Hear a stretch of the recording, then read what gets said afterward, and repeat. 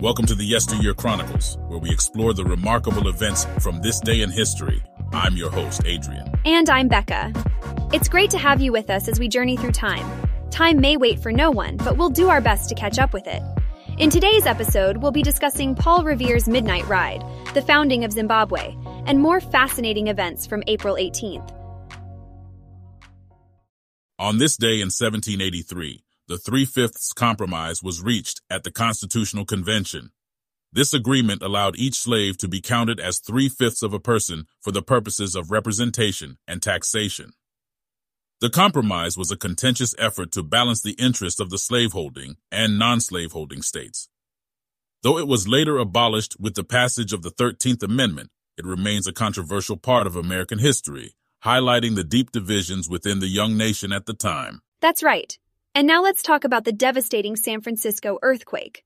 On April 18, 1906, a massive earthquake struck the city, causing widespread destruction and fires that burned for days. With an estimated magnitude of 7.9, the earthquake and subsequent fires resulted in the deaths of more than 3,000 people and left over half of the city's population homeless. It's still considered one of the worst natural disasters in U.S. history and led to significant advancements in earthquake-resistant building design and emergency preparedness. Indeed, it was a tragic event that forever changed the city. On a more uplifting note, on this day in 1909, Joan of Arc was beatified by Pope Pius X. This marked a significant step toward her eventual canonization as a saint in 1920. Joan of Arc, a young peasant girl turned military leader, played a crucial role in the 100 Years' War between France and England before she was captured and executed by the English. She remains a symbol of courage and perseverance. What does beatification mean in this context? Great question. Beatification is a recognition by the Catholic Church of a deceased person's entrance into heaven and their capacity to intercede on behalf of individuals who pray in their name. It's an important step in the process of canonization, which ultimately declares a person to be a saint. Joan of Arc's beatification was a key milestone in her journey to sainthood and a testament to her enduring legacy.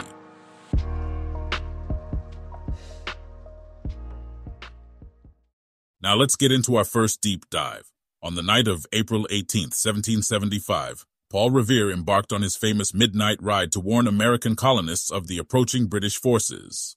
This crucial moment in the lead-up to the American Revolution is shrouded in myth and lore, but its impact on the events that followed is undeniable. So how did Revere's ride actually unfold?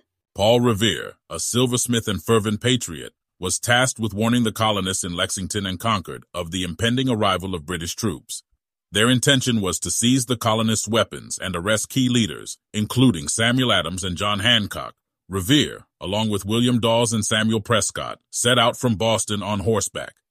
They took separate routes to spread the word about the British troops' movements and ensure that the message reached its intended recipients. Along the way, they enlisted the help of other riders to further disseminate the warning. Revere's journey was fraught with danger. He was pursued by British patrols and faced the risk of capture. In fact, Revere was briefly captured by a British patrol near Lexington, but managed to deceive his captors and was later released. Despite this setback, the message he and his compatriots provided allowed the colonial militia to prepare for the British forces' arrival. The timely warning given by Revere, Dawes, and Prescott enabled the militia to mobilize and confront the British at the Battle of Lexington and Concord. These engagements marked the first military clashes of the American Revolution and set the stage for the long and bloody conflict that followed.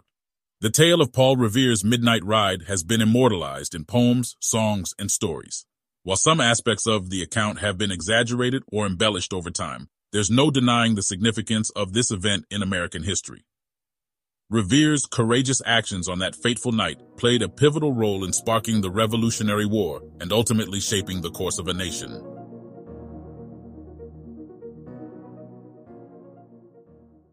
For our second deep dive, let's discuss the founding of the Republic of Zimbabwe. On April 18, 1980, the country gained its independence from British colonial rule, signaling the end of a long and arduous struggle for freedom that began decades earlier. Before its independence, Zimbabwe was known as Rhodesia, named after British businessman Cecil Rhodes. Rhodesia was a self-governing British colony, but it was characterized by a racially segregated society and minority rule by the white population. This system of governance fueled resentment and unrest among the majority black population. The fight for independence and majority rule was led by two prominent nationalist organizations, the Zimbabwe African National Union, ZANU, and the Zimbabwe African People's Union, ZAPU.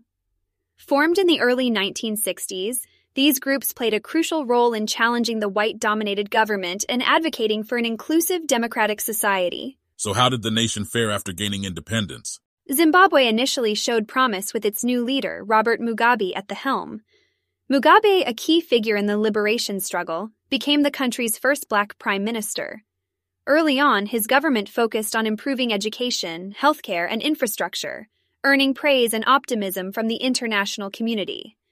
However, over time, Mugabe's government became increasingly authoritarian. The country faced numerous challenges, including economic turmoil, political repression, and human rights abuses. Critics accused Mugabe of consolidating power and suppressing dissent, leading to widespread disillusionment and unrest. Despite these issues, the founding of Zimbabwe remains a significant milestone in the fight against colonialism and oppression. The transition from Rhodesia to Zimbabwe marked the end of white minority rule and represented a major step towards self-determination and sovereignty for the nation's people. The legacy of Zimbabwe's independence is a complex and multifaceted story. While the initial promise of a more equitable and prosperous society has been marred by political strife and economic hardship, the country's struggle for freedom continues to inspire those fighting for justice and equality around the world. In our pop culture segment, let's wish a happy birthday to actor and comedian Rick Moranis, born on this day in 1953. Known for his roles in Ghostbusters, Honey, I Shrunk the Kids, and Spaceballs, Moranis has brought laughter to generations of fans. In addition to his on-screen success, Moranis has a reputation as a kind-hearted and down-to-earth person. He stepped away from acting in the late 1990s to focus on raising his children following the loss of his wife, demonstrating his dedication to family above fame. His recent return to acting has been met with excitement from fans eager to see him on the screen once again. And while we're talking birthdays, let's also celebrate the talented director and screenwriter Edgar Wright, born on April 18, 1974. He's responsible for beloved films like Shaun of the Dead, Hot Fuzz, and Baby Driver. Wright has a distinct and innovative filmmaking style, often utilizing quick cuts, visual gags, and a clever blend of humor and action to create memorable and unique cinematic experiences. His work has inspired countless aspiring filmmakers and garnered a dedicated fan base. Absolutely. I've always enjoyed his unique blend of humor and action. My personal favorite has to be Hot Fuzz, the perfect mix of comedy and thrilling action sequences. How about you? Oh, that's a tough one, but I have to go with Shaun of the Dead. It's such a brilliant take on the zombie genre, blending horror and comedy seamlessly.